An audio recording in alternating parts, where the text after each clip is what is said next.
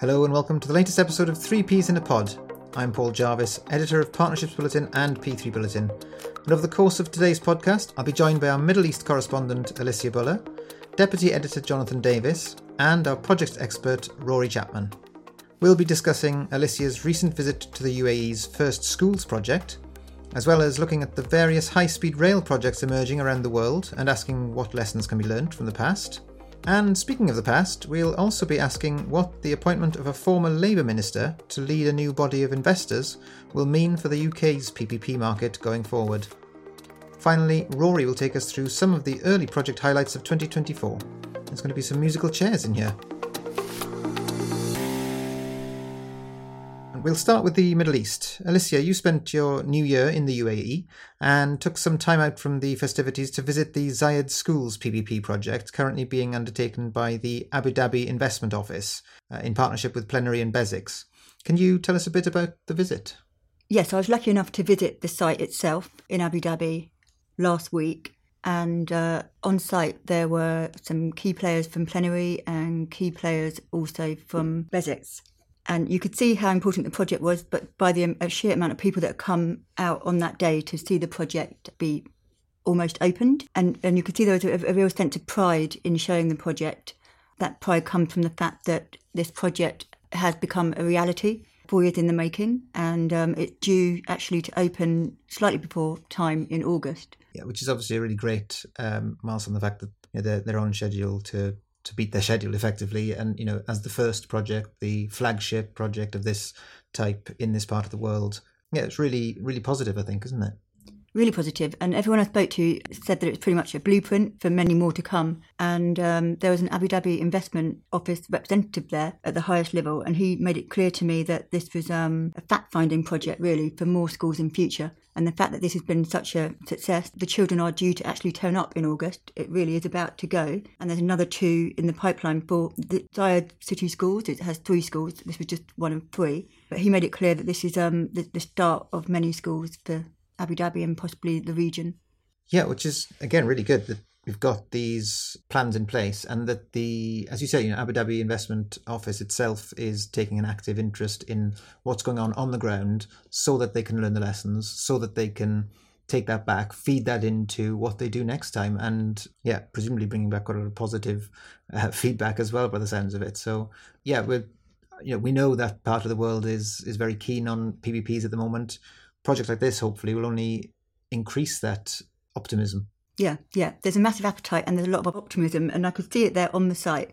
And blueprint was one thing that was mentioned a few times. They also spoke to me about the importance of partnership and how, the lead engineer of the project, told me that in terms of partnership, it had been one of the most seamless he'd worked on. And he emphasised partnership and transparency of information and working together as being imperative in making sure the project gets across the line on time. And so going forward, he wants all the parties to work together as closely in future. Yes, yeah. And obviously you're covering that region fairly closely and seeing what's happening, not just in Abu Dhabi, not just in the UAE, but across the Middle East. And really get the sense, as you say, blueprint mentioned several times, that it's something I think that people not just in the UAE are watching probably, isn't it? That, we've talked before about the role of the middle classes in this part of the world, resulting in a greater demand for good quality education and education facilities. So really, we can see that this is potentially the start of something big. Actually, on that point, I was interested to note that this school, the Zayed City School, is for UAE locals. It's actually for local students. So the schools will be for everyone, but this is for domestic demand in the UAE. I hadn't realised that actually until I was at the school. But yeah, like you say, this should be a blueprint not just for the UAE, but for other countries which have big education programmes rolling out, like Qatar, Kuwait. Oman has a big scheme, so everyone's eyes will be keenly on this school because, as far as I know, it's the first school that's actually been built. There's lots of plans, there's lots of talk, but this is the first school that's been erected physically.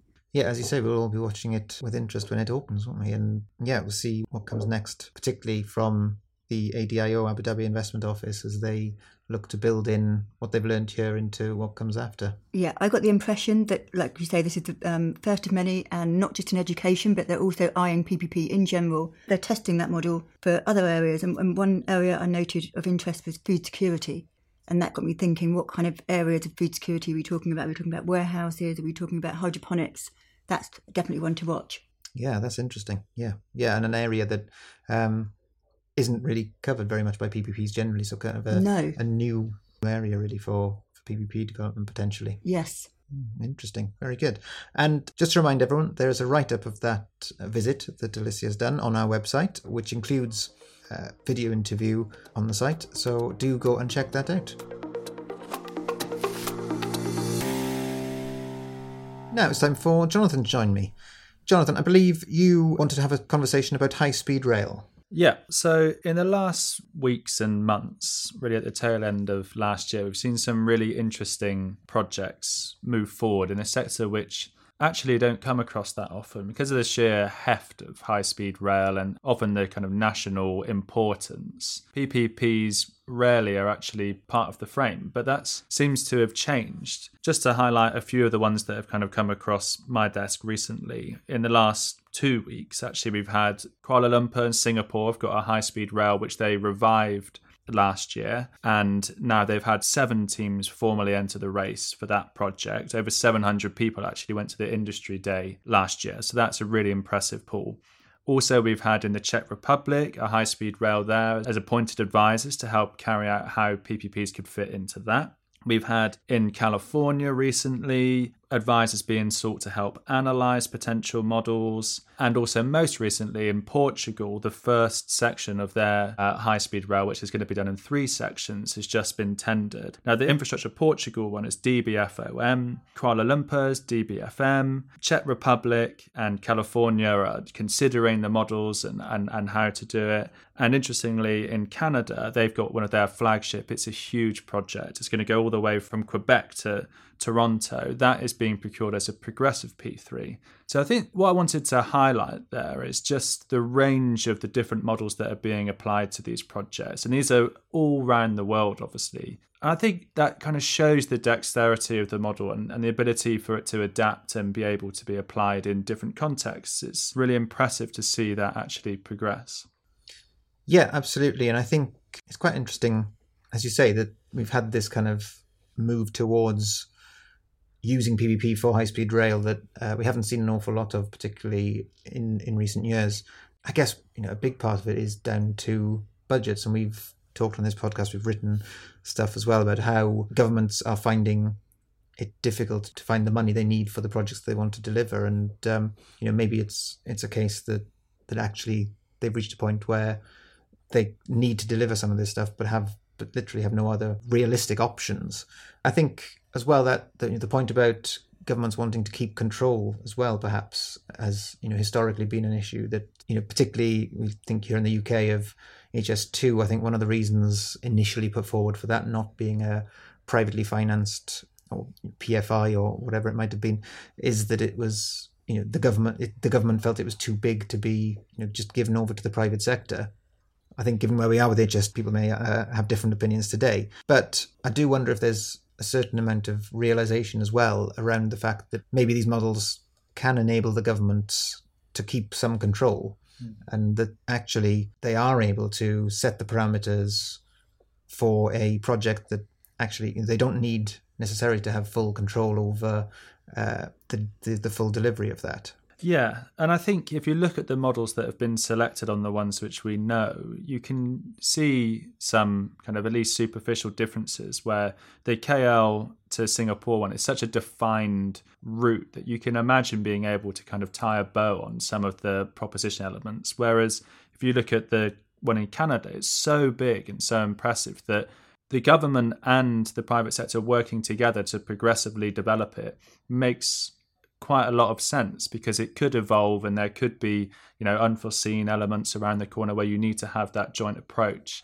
And I was just reading some of the comments that the chief executive who's in charge of delivering the Canada project, in charge of Via Rail, said that they're not going to put a timetable and a cost to it, because that can just be detrimental to the actual ability to even scope out the project and just take baby steps that you might need to at the beginning. And we've seen that repeatedly with HS2, where the headlines are always about cost escalation and timelines, and sometimes being able to transmit to the public who are obviously looking at those headlines that doesn't tell the whole story about the project and how difficult it is to develop these projects.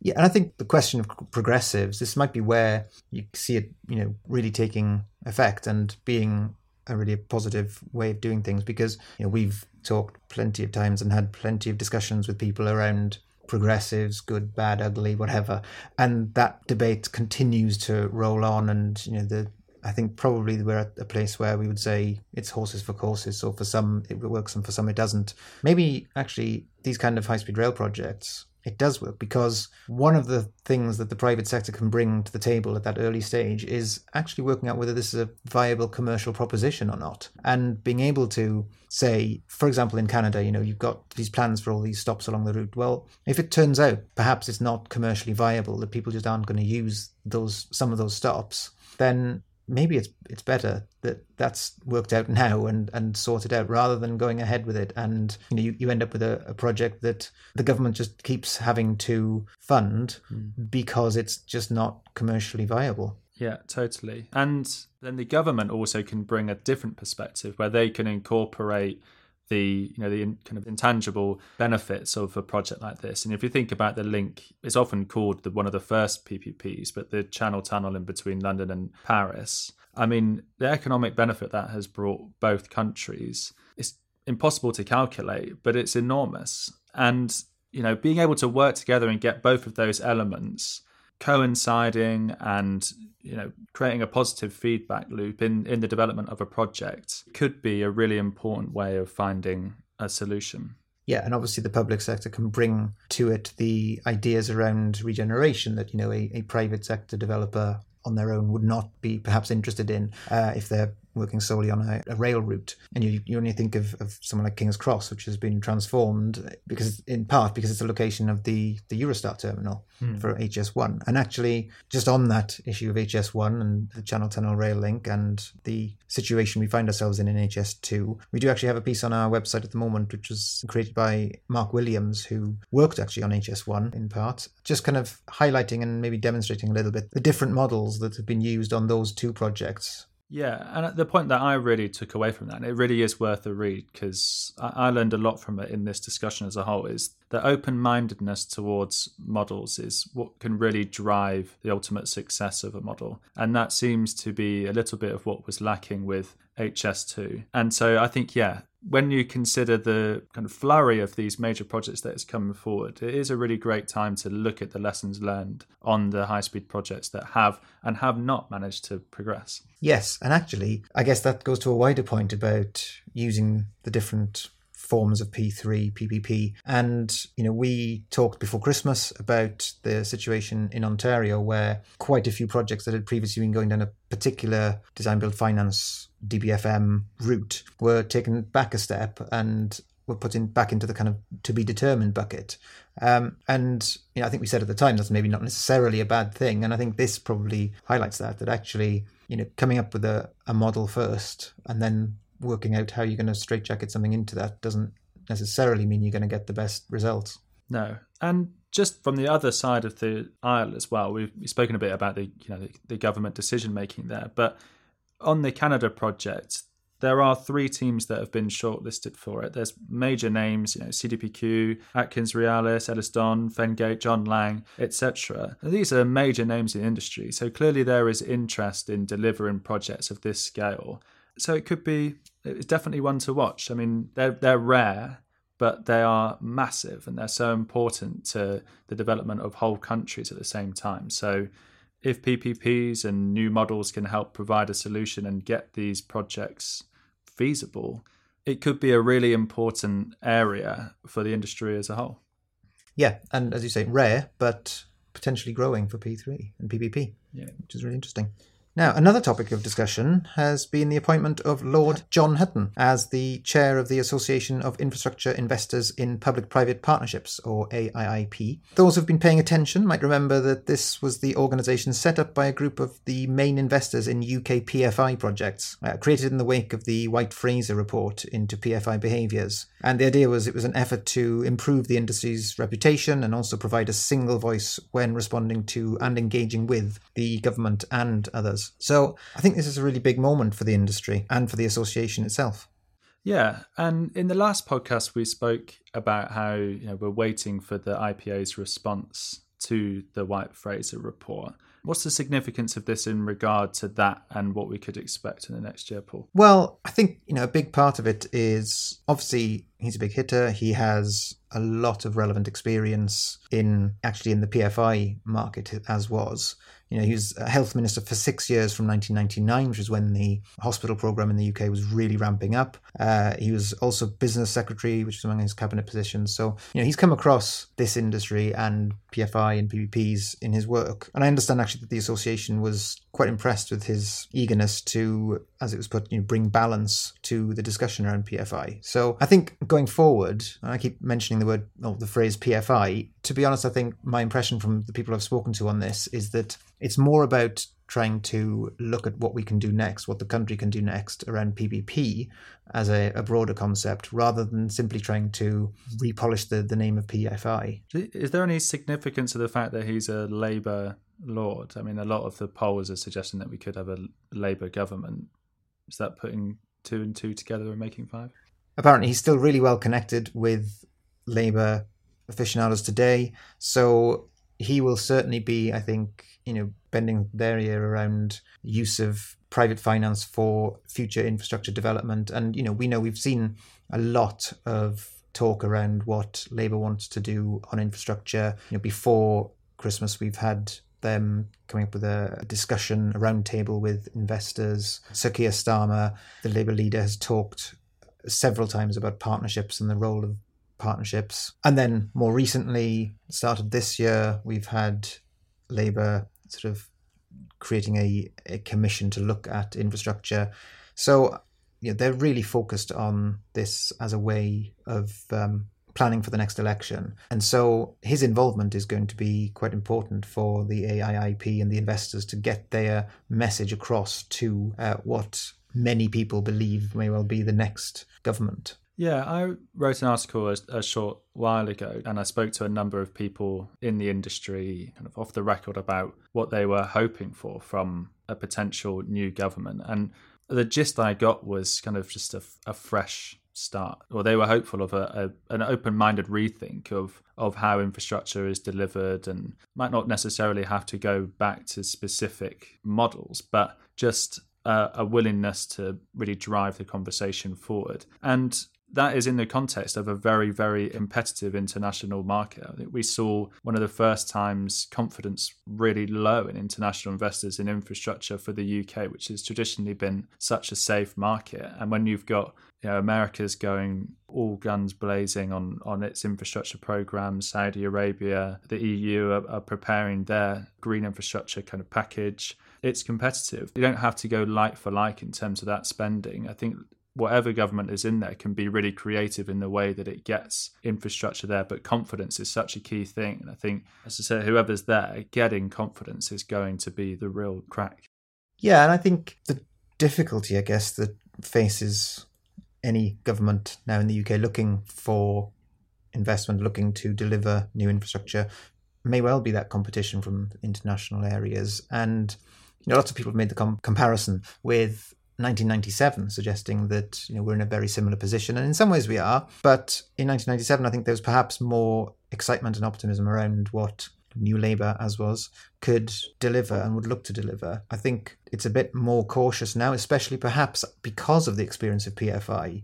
Because of, for all the claims that you hear of huge profits, many organisations in PFIs did not make huge profits, had various struggles, and on top of that, they've seen their work, where it has gone well, sort of criticised and sort of beaten down and all this kind of stuff. So maybe the UK isn't as attractive as it was. I mean, that said, you look around at what the UK is currently doing. There's the DPC contracts in water, which from, my conversations, people still seem quite keen on those to invest in them when they come down the pipeline. You've got the MIM road project in Scotland, which we talked about last time, where there is still investor interest. And then you've got the massive investment of Sizewell C.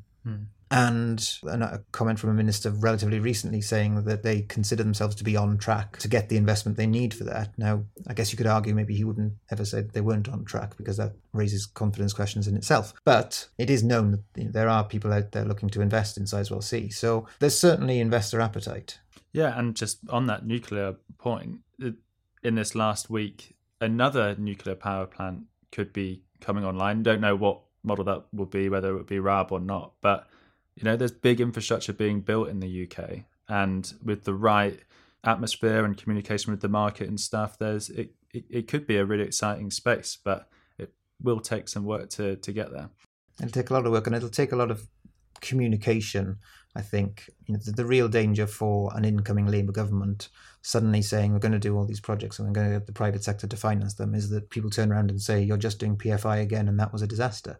And just to circle back from where we started this, that's where this advocacy position could be really critical in the long term of the private investment industry. If you can make sure that what's gone right is communicated properly and what's gone wrong is understood and being able to be incorporated in what the next projects might look like, it could be a real turning point. Yeah, exactly. And actually that takes us back, doesn't it, to the conversation I was having with Alicia earlier around learning the lessons, people being on the ground to learn the lessons of how a project is developed and taken through. So yeah, I think there's definitely a big role for Lord Hutton to play, and it'll be interesting to see how he plays that as well. So I've got with me now, Rory, you're our projects expert. What's been catching your attention recently? Thanks, Jonathan. Good to join you. Yes, so as well as the high-speed rail projects in California, which yourself and Paul were discussing earlier, there's been a load of other recent projects also in California, which have either progressed recently, gone out to tender, or are currently progressing through the procurement process. The state is currently experiencing a bit of a boom in the P3 industry, I think it's fair to say. Local authorities really making the most of legislation such as the IIJA and TIFIA, as well as $6 billion of funding to expand the state's broadband fibre infrastructure through Senate Bill 156. So in the transportation sector, several really high-profile projects have emerged or progressed through procurement in recent months. Thinking of Inglewood Transit Connect project in LA, recently reached the RFP stage in November last year after 3 teams were shortlisted in May 2022. In recent weeks, it's received significant federal funding, and that's a real show of strength for its future, I think. And another noteworthy transit scheme to have progressed through procurement recently, we touched on it a couple of episodes ago, is the Contra Costa Microtransit project, where a plenary-led team has been selected to deliver the system. The team also features technology provider Glideways and contractor Flatiron, who are going to deliver the roadway taxi system, which will connect into the Bay Area Rapid Transit System.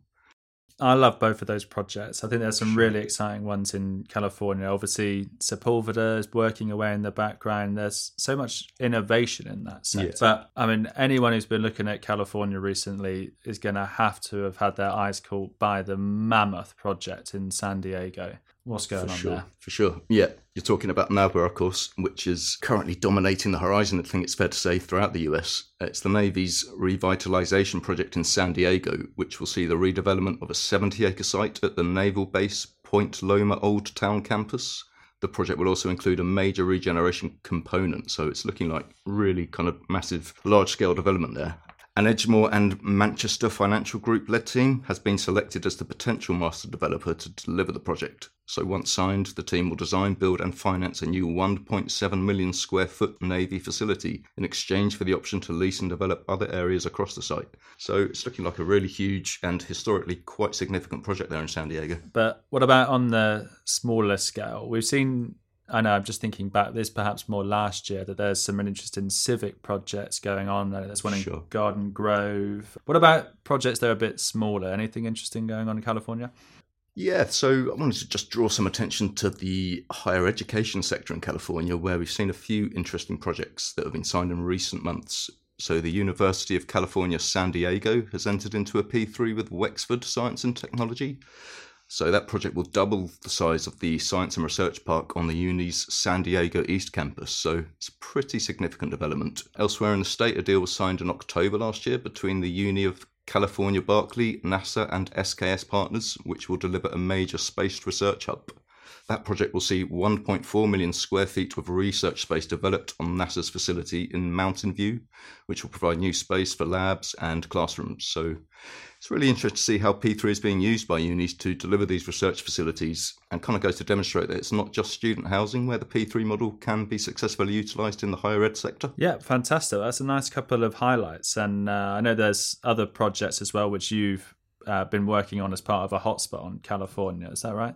Sure. Well, just speaking of student housing, a recent tender was issued by Santa Monica College seeking private partners to deliver a new student housing project there. So it's definitely something that some of our listeners will want to keep an eye on. But you can read more about the recent projects in California in the biogas, housing, broadband and other sectors in an in-depth hotspots piece, which is now live on the site.